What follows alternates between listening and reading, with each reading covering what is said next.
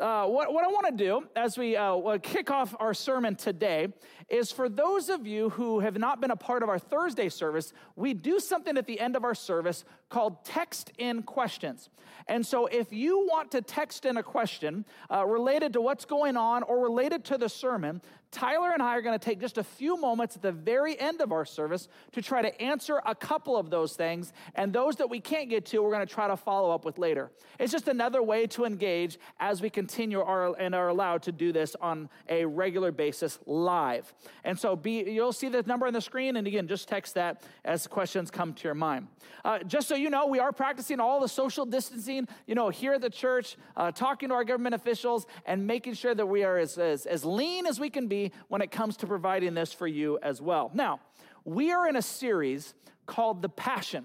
The Passion is based on Jesus' life and what he went through on the cross, specifically that last, few hours of his life. But also we're specifically looking at the 7 sayings that Jesus said from the cross.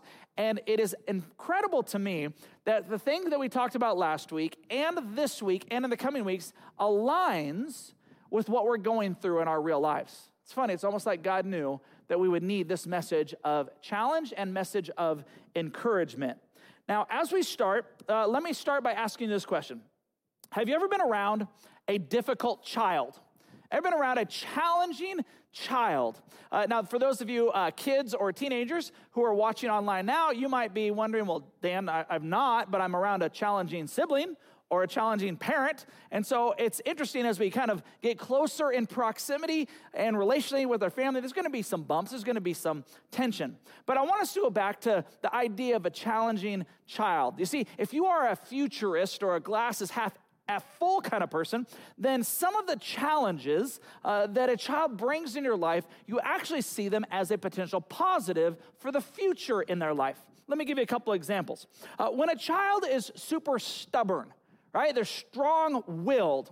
You might say, as a glass half full kind of person, a futurist, well, hey, maybe there's hope that this child will become a leader someday. So you see a challenge, but yet you're seeing what they could potentially become. You've said that, or you've heard others say that as well. Or maybe you're cleaning your walls for the 6th time, trying to get rid of the pens and the crayons and the markers, but you're beginning to think, well, my child is very creative, and I wonder how they're going to use that as they get older. Or maybe that child that brings home every stray cat, dog, bird, butterfly, or possum, and they want to keep it. Now, as frustrating or challenging as that can be with that child, it still also allows you to be able to say, man, my child cares for all living things. I know I got a child in my house who really, really loves animals. Or that child, who gets you involved in a parent-teacher or principal-parent conversation, where you get called into the principal's office because you find out that your child has bought candy bars and Monster drinks, and they've been upselling them to their classmates in order to make a profit. And although they shouldn't be doing that, you think in the back of your mind, man, that child has a great potential to be an entrepreneur, to be in the marketplace, to be a businessman or woman. And so you can recognize that in the midst of challenges, there's opportunities, there's a positive way to be able to look at that. Now, I tell you this at different ages and stages because, and maybe you've never thought about this, it's going to sound a little funny, but Jesus was I'm going to say more than that. Jesus was a challenging child to raise. Jesus was a challenging child to raise. There's not one time that it says that Jesus was easy to raise. Now, some of us, let's be honest, have probably thought about Jesus, and we thought, well, Jesus was perfect. And so he was probably that child that on night 1, he slept 8 hours from the very, very beginning. He probably got straight A's in rabbi school, or every table or carpentry work that he did was absolutely flawless. I mean, you think the Amish have some great stuff? Man, you should have seen Jesus in his prime. And we think that, sometimes when it comes to Jesus being kind of separate then, but the Bible says that he was both God and he was both man. So I want to be clear, Jesus was not perfect in everything that he did as a child. What it does say is that Jesus never sinned. He never sinned. He never said nor did anything wrong according to God's standards or laws. Fully God, but fully man. He was tempted just in the same way that you and I are tempted and struggles with temptation, but he never gave into it. he never sinned, which means more than likely, he also tripped a couple times before he was able to walk. He probably spilled his goat milk on whatever he ate for cereal in the morning. One of the good ways to say it would be Jesus most likely made mistakes that all of us make. It's not a sinful thing, but he never, ever sinned. Now, I remind you of this because so many of you are at home and you're with your kids, and I hope that even just that perspective can give you some hope and some encouragement at this time. Again, not one single time does it say that Mary had an easy time raising Jesus. Let me remind you of a couple instances. Mary was a teenager when she had Jesus. Probably was challenging for her to have to walk through that at such a young age. We also know that Jesus is very strong and independent while focused on God adolescent. One time, they were in Jerusalem, and they were leaving Jerusalem, but hey, they forgot Jesus. Jesus had wandered away somewhere, and they thought, as you and I may have experienced, well, Mary, I thought you had him. Well, Joseph, I thought you had him. And they realized, wait a minute, and it was a couple days before they realized, wait a minute, where's Jesus? And so they raced back into Jerusalem. They looked frantically for him, and this is what we see when they find him at the temple, having religious conversations with religious leaders at the time. In Luke chapter 2, verse 48, it says his parents didn't know what to think. Son, his mother said to him, why have you done this to us? Your father and I have been frantic, searching for you everywhere. But why did you need to search? Jesus said, didn't you know that I must be in my Father's house? See, Jesus wasn't sinning. He wasn't being disobedient to his parents in any way, shape, or form. I remember that when I got separated from our oldest child, Josiah, in Disneyland sometime, that was very challenging for us. Did he do anything wrong? No. Did he sin? No. But we got separated partly based on his personality to go to whatever that next adventure or that next ride was going to be. See, those of you who have children who are also grown can relate and understand the challenge of raising kids doesn't end when they leave your house as well. In fact, sometimes we don't know what or why they're doing. Imagine again being Mary as well as Jesus' siblings. In Mark 3:21, it says, when his family heard what was happening, they tried to take him away. He's out of his mind, they said. I mean, that must have been a challenging time trying to understand what Jesus was doing and what he was saying. Or what about this other time in chapter 3, verse 31? Then Jesus' mother and brothers came to see him. They stood outside and sent word for him to come out and talk with them. There was a crowd sitting around Jesus, and someone said, your mother and your brothers are outside asking for you, Jesus replied. Well, who is my mother? And who are my brothers? Then he looked at those around him and he said, look, these are my mother and brothers. Anyone who does God's will is my brother and sister and mother. I want you to pause right there because that's going to set the stage on what we're talking about today. Because you might be wondering, what in the world does that have to do with the passion? What does that have to do from the sayings of the cross? Let me remind you again what passion, the way we're defining passion through this series is this. It's ambition that is materialized into action, so it's a feeling that brings movement as much as heart, body, soul, and mind into something as possible. So it's an emotion that's also driven into action. One of the things that we said last week is to reveal what you're most passionate about. Ask yourself, what are you most willing to suffer for? And at times like these, we're going to go through some suffering. Some of us have already, and others of us will in the coming days and weeks ahead. And you begin to wonder and you begin to realize what it is that you're most passionate about through these times of suffering. The reason they call that season in Jesus' life from when he was beaten to when he was crucified, the passion, is because it proved to the world what he was most passionate about. He wasn't passionate about suffering. He was passionate about you. And he's passionate about me. That he would be willing to suffer in order to connect us back to a right relationship with God. And Jesus' passion was proved not just by what he did on the cross, but also what he said on the cross, which is what I want to get to today. The third thing that Jesus said from the cross comes from John chapter 19, and it's verse 25. And it says, standing near the cross were Jesus' mother. And so again, I wanted to talk about Mary and raising Jesus first to bring us to this point here. Jesus' mother, his mother's sister, so Jesus' aunt Mary, the wife of Clopas, and Mary Magdalene.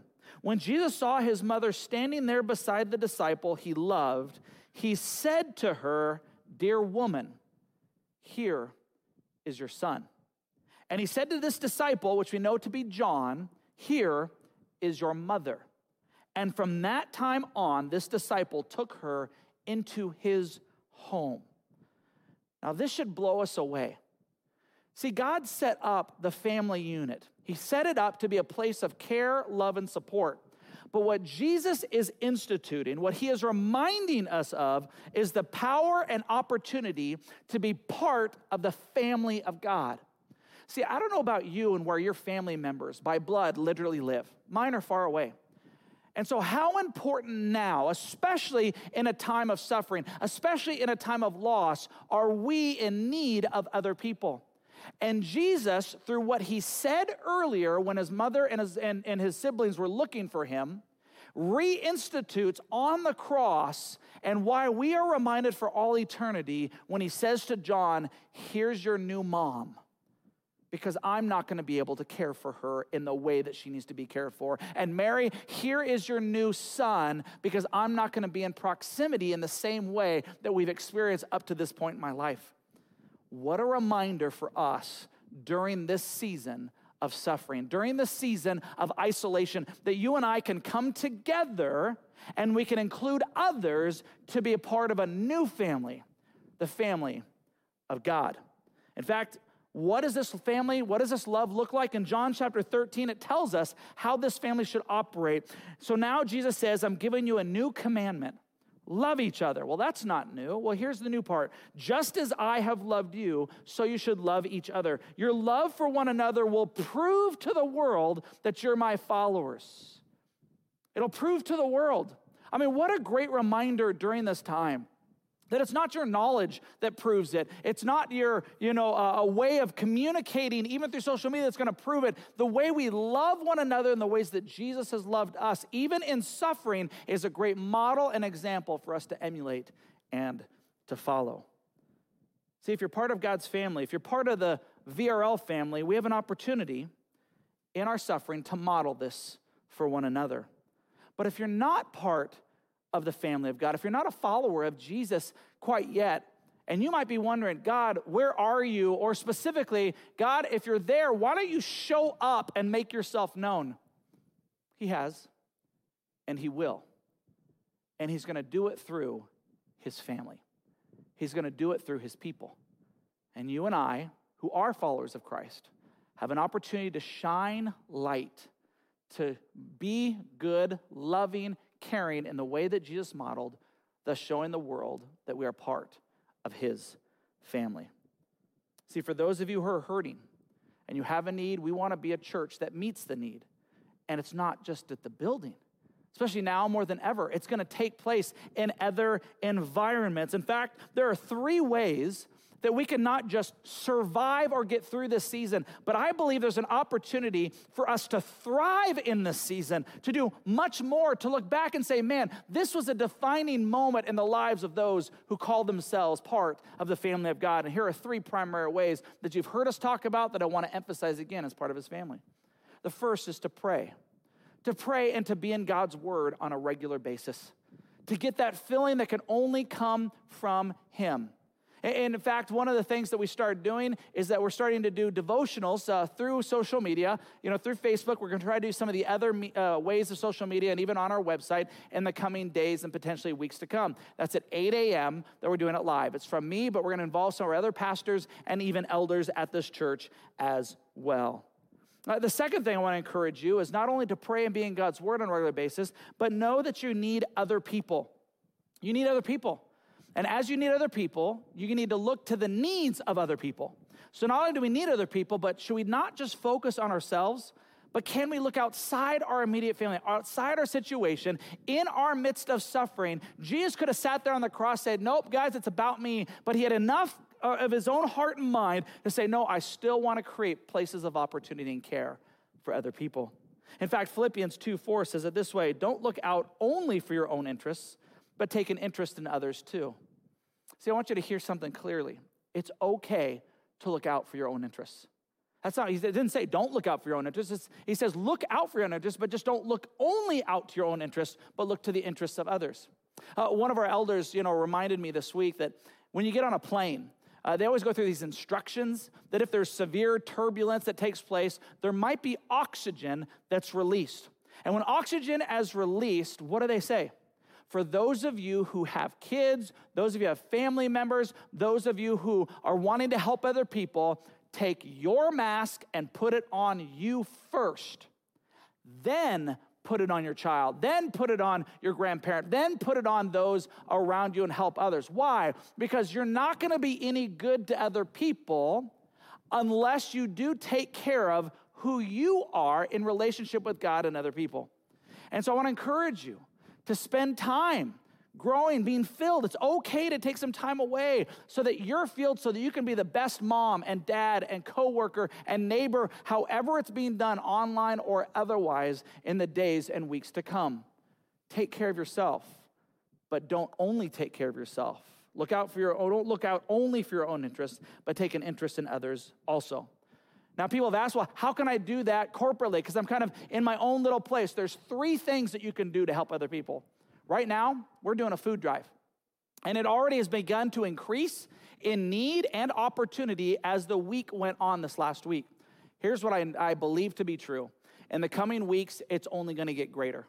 As people begin to lose their jobs, as people begin to adjust to whatever this thing is and how long it's going to last, there's going to be opportunities to meet physical, tangible needs. So here's what we need. We need you to bring food.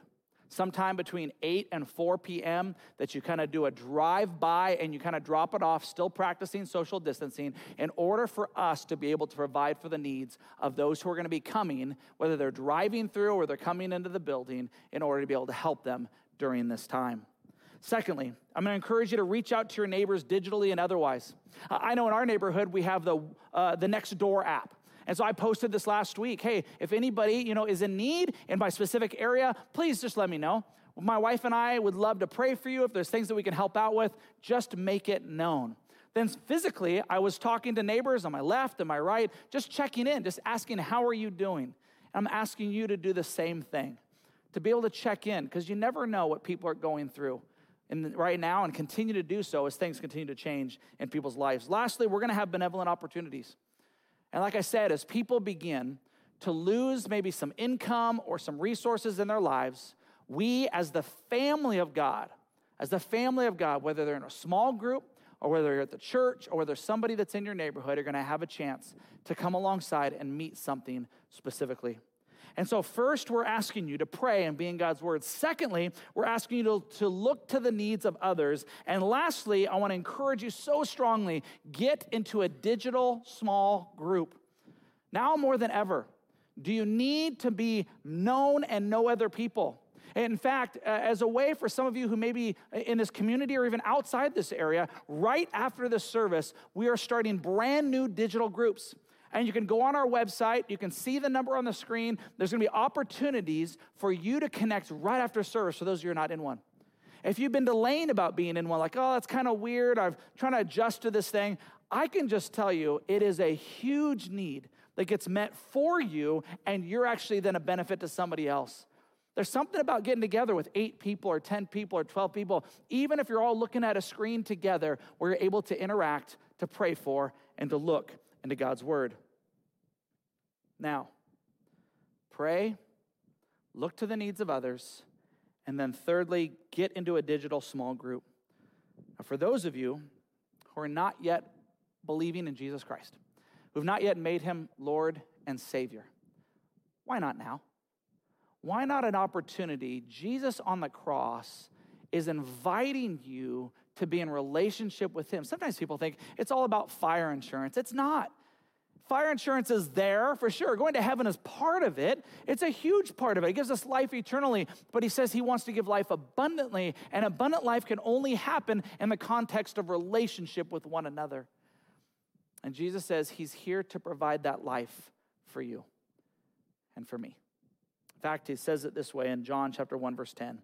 But to all who believe Jesus, and to all who accepted Jesus, he gave them the right to become children of God. See, we're all created in the image of God, but we only become part of his family when we simply pray a prayer that says something like this: Jesus, I give you my life. Lead me, guide me, and then help me to connect with other people so I can become more like you. That's our hope, and that's our prayer for you on this day. Choose right now to become part of God's family. You can do it today. You can let somebody know online, or I'm going to give you a chance. We're going to pray together. I want to give you a chance to be able to do that. Now, for those of you who are already followers of Jesus Christ, what is your next step? What is your next step to become or exemplify the family of God during this time of suffering? What will you tangibly do this week or even today? There are opportunities that are right before us. Don't go inward only. Begin to look outward as we model what Jesus institutionalized for us and modeled for us on that cross. When he started this thing off and he was on the cross and he said, Mary, this is your son. John, this is now your mother. And from that point on, the family of God was birthed. And you and I are recipients of that, and we can invite others to that as well. That's my hope, and that's my prayer for us this week. Will you pray with me? God, thank you so much for our time together, and I do pray that if there's anybody out there who has not yet received you, that this would be the moment that you'd simply pray wherever you're at, Jesus, I give you my life, and that you would have the courage to make that known. Father, for the rest of us, bring to our hearts and minds some people that we can connect with either as family or invite them to this family, the family of God. We love you and thank you. It's in Jesus' name that we pray. Amen.